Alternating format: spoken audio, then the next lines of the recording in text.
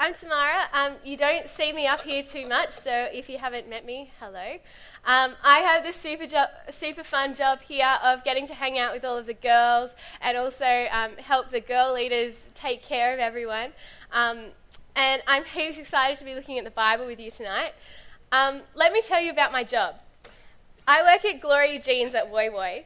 And since working at Glory Jeans, I have discovered that people drink a lot of coffee, like a lot of coffee. Also, humans are creatures of habit. On any given day, I reckon I could tell you at least 30 people who I know for sure will come in at some point during that day. And because I am an excellent barista, I could probably also tell you what the majority of those people will order as well. One of the super regular customers at work has decided that it's fun to playfully pick on me. He calls me Cranky McCrankiston, or Captain Cranky, every time he sees me. I promise you that this is not because I'm actually cranky, but it's actually because I'm a delight to be around, and the thought of me being cranky is actually bewildering to him, and he's being ironic. So I tell you that story because one person who is actually a Cranky McCrankiston in our Galatians passage today is Paul, for good reason. We've seen glimpses of him being upset, concerned, frustrated in Galatians so far. The message of this whole letter is, you've turned away from the true gospel, Galatians, the only true message about how to be right with God. Stop it. Here's where you've gone wrong, and here's what the true gospel is. And then we get to tonight's passage, and we see Paul explode. Did you see him in verse 1? Take a look. You foolish Galatians, who has bewitched you? Before your eyes, Jesus Christ was clearly portrayed as crucified. He's cranky. And after that, he interrogates them with a whole bunch of rhetorical questions. There's 6 of them in a row. But he is angry for a very good reason. He knows that there is only one true gospel that will save the Galatians, and he loves them so much and he's so concerned that they understand and follow this one true gospel. Tonight we're going to be answering the big question, what is this true gospel? Paul's going to be explaining in this passage what the true gospel is, the only way to be right with God. So if you're unsure about where you stand with God, listen up. Also, if you're already a Christian and you reckon you know what the true gospel is pretty well, let me point something out. The Galatians were people calling themselves Christians who lost their hold on the true gospel. And last week we saw how Peter acted out of line with the gospel. We want to keep on reminding ourselves of the gospel and know it like the back of our hand so that we never even come close to losing our hold on it, or even accidentally acting out of line with it. So, listen up. So what is the true gospel? 3 things. Faith alone, grace alone, Jesus alone. Number 1, the true gospel is faith alone.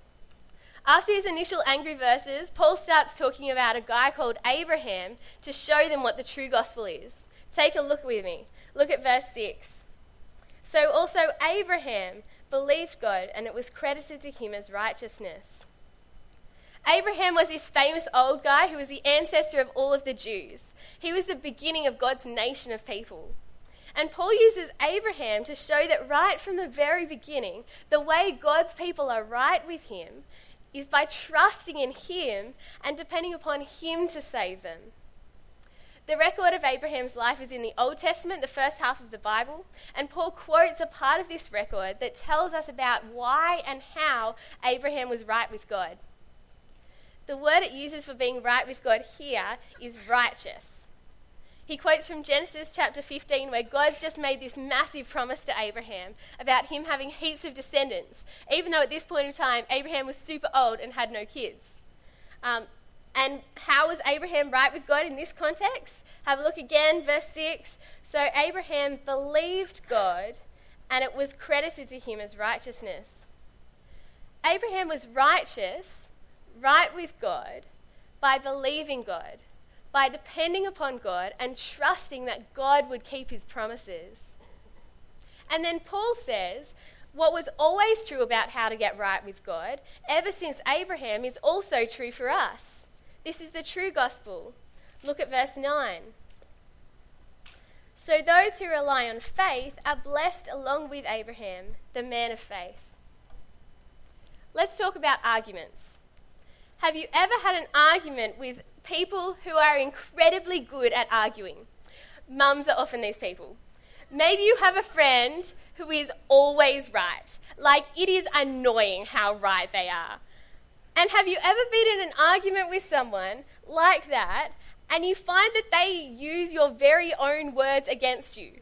Like, they are that much smarter than you that they can actually use the point that you're making and prove themselves right. That's Paul. Paul picks up on one of the big Jewish heroes, Abraham, one that the Galatians might be tempted to look at and go, hey, Abraham, he was circumcised, he did stuff to be right with God. And Paul uses their very own Jewish champion to prove himself right. He says, look at your Bibles. Even your biggest hero was saved by faith. The true gospel is all about faith, putting your trust in a trustworthy God. That's number one. What is the true gospel, the true message that saves? Faith alone. Secondly, what is the true gospel? Grace alone. Okay, 2 things you can rely on to be right with God. 1, works, what you earn or what you deserve. Or 2, grace, a free gift that you don't earn or deserve. All right, lock those away. We're coming back to them in a second. 2 things you can rely on to be right with God. Either works, what you earn and deserve, or grace, what you don't earn or deserve. From verses 10 to 14, Paul's talking about the law. Let me give you a 2-sentence description of the law. The law is the standards that God gave the Jews to live by. You've probably heard of the 10 Commandments. They're probably the most famous part of the law, a summary of all of it. And here's the deal with the law. Take a look at verse 12. Find verse 12 in your Bibles. Hold on, I've turned to Ephesians. Let me go back to Galatians. All right, verse 12. The law is not based on faith. On the contrary, it says, the person who does these things will live by them. Under the law, you get life. You're right with God if you can do the whole law.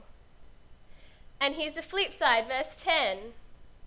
For all who rely on the works of the law are under a curse. As it is written, cursed is everyone who does not continue to do everything written in the book of the law. If you don't keep God's good law fully and continuously, then the pure, perfect, and good God of the universe has a problem with that. You're under his curse. You're not right with him. And this is devastating news for us because the Bible tells us, and we know in ourselves, that not one of us has ever kept the law, which means that we're stuck. We're not right with God. We're under a curse. Now, you guys tell me, which of the 2 categories we talked about before does the law fit into? Works or grace? You tell me. Yeah, go for it. Yeah, it's works. It's about earning something, doing something. So where do works leave us? Where does the law leave us? Cursed, dead. That is not a message that's able to give life. And so if there is a true gospel that is able to give life, it can't be based on works. It has to be based on grace. And in 1 sec, we'll look at exactly how that is. The problem with the Galatians is that they had this message of grace. They had the true gospel, except now they're turning back to the law, to works. That thing that they've had for centuries, and for centuries they've seen how it doesn't give life. It's like aeroplanes. For a long, long time, people have been obsessed with the idea of flying. And there have been a lot of crazy attempts throughout history to invent flying machines. Here are a couple of the stupidest that I could find. I cannot believe that people thought that strapping wings to a bicycle or whatever the heck that guy's doing with those things would actually work. Then along came aeroplanes, all right? And now we can fly pretty much wherever we want. So at this point in history right now that we have aeroplanes, how stupid would you have to be to go back to any of these failures? That's what the Galatians going back to the law is like. They have seen for centuries that the law doesn't work. They've been given the true gospel of grace, the aeroplane that does work, and for some ridiculous reason, they're going back to the law, to flapping their arms up and down and trying to fly. It's stupidity. The law, trusting in works, doesn't work. If there is a true gospel that gives life, it must be by grace alone. So, the true gospel, the message by which you can be right with God, is faith alone, grace alone, and here's point number 3, Jesus alone. So here's where our actions leave us. Here's where our works leave us. Take a look at verse 11. Clearly no one who relies on the law is justified, is right before God, because the righteous will live by faith. Where the law leaves us, where our works leave us, we are lawbreakers, we're under God's curse, all of us, every single human, except one. When humanity is trapped as enemies of God, people who have rejected and disobeyed him, incredibly, he still loves us and enters this world himself to save us. Enter Jesus. Jesus is the only one who was never under a curse. Why? Because he was the only one who perfectly obeyed God's law. 1 Peter 2 tells us that Jesus committed no sin. He never disobeyed God. And so he is the only one who is not under a curse. And Paul's saying that's the one you put your faith in. That's the one you put your trust in. If you put your trust in Jesus, you'll be forgiven for your disobedience and made right with God. The curse will be lifted. At this point, a great question to ask is how? How is me putting my trust in this man going to save me and do what the law can't do? And that's exactly what Paul tells us in verse 13. All right, listen up. If you've been dozing off, you need to wake up and get on the edge of your seat, because what you're about to hear in this verse is the heart of Christianity. It is the heart of the Christian message in one sentence, and it's wonderful. Have a read along with me. Verse 13, find it in your Bible. Christ redeemed us, freed us from the curse of the law by becoming a curse for us. For it is written, cursed is everyone who is hung on a pole. This is the best news in the entire universe. Jesus, the only one who was never cursed, volunteered to take on our curse upon himself in order to rescue us from it. It's unbelievable. This is the message of Christianity. This is the true gospel that God is inviting you to believe and be saved by. He did it by being hung on a cross, by being crucified. In the most staggering and awesome moment in history, after living a sinless and perfect life by obeying God perfectly, he gave his life in our place. He became our substitute. He took our place. He paid the debt that we owed God. It's like the Hunger Games. The heart of the Hunger Games is Katniss volunteering to substitute herself for her little sister Prim. It's a story about the girl giving her life for her sister's life, and we see it and we read it and we love it, and we know how beautiful and good this volunteer of a substitute is. How much more beautiful and worthy of our love and adoration is the real person, Jesus, the God of the universe, becoming our substitute to free us from the curse that we deserve. And so love Jesus. Be thankful. It's amazing. The true gospel is Jesus alone. Jesus is the only way you can be right with God. It's amazing to me that anyone could abandon this true gospel. How could you turn away from something so good and your only way of being right with God? but people do, the Galatians do, and all of us face the temptation to every day.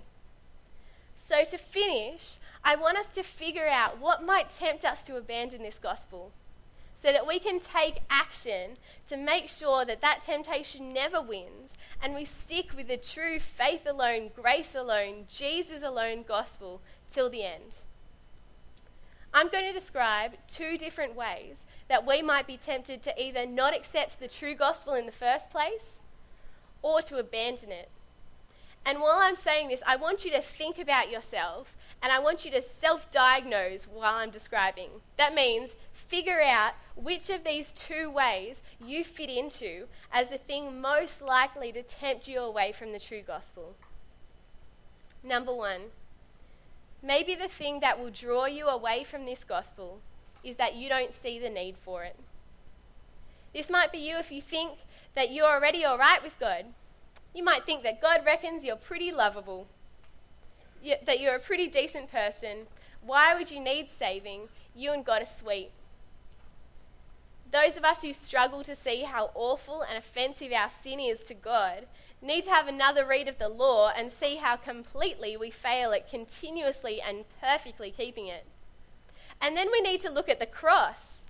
If you believe that humans are pretty decent and don't need saving, then you need to explain why God would send his son to die in such a terrible way if we didn't really need it.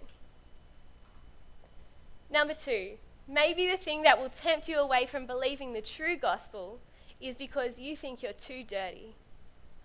Maybe your disobedience to God is clear to you, and you worry that your sin is too dark and too deep to be cleaned by God.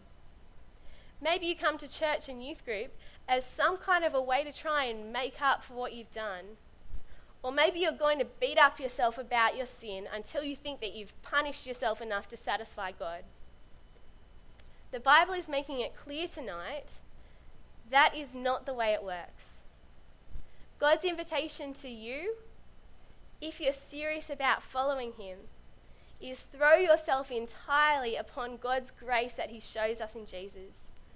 Rely upon God and trust completely in Jesus' perfect substitute, which is more than able to fully and completely make you clean and right with God. Jesus has freed you from the curse. The true gospel is faith alone, grace alone, Jesus alone. And I, for one, am incredibly thankful that that is the case. How about I pray and thank God for that? Dear God, we thank you for your word. We thank you that you've revealed yourself clearly to us in it. And we thank you that we can read it and we can see the true gospel, the good news, the message about how to be right with you. We thank you, God, that this has nothing to do with our own actions, our own works, because we know that if it was, we would be left under a curse, dead in our sin. We thank you so much for Jesus, that you offer us a way out of the curse that we deserve. We thank you that you are willing to take our place and become a curse for us. We pray that we'd accept this. We pray that we would love you for it. We pray that it would change the way that we live. Amen.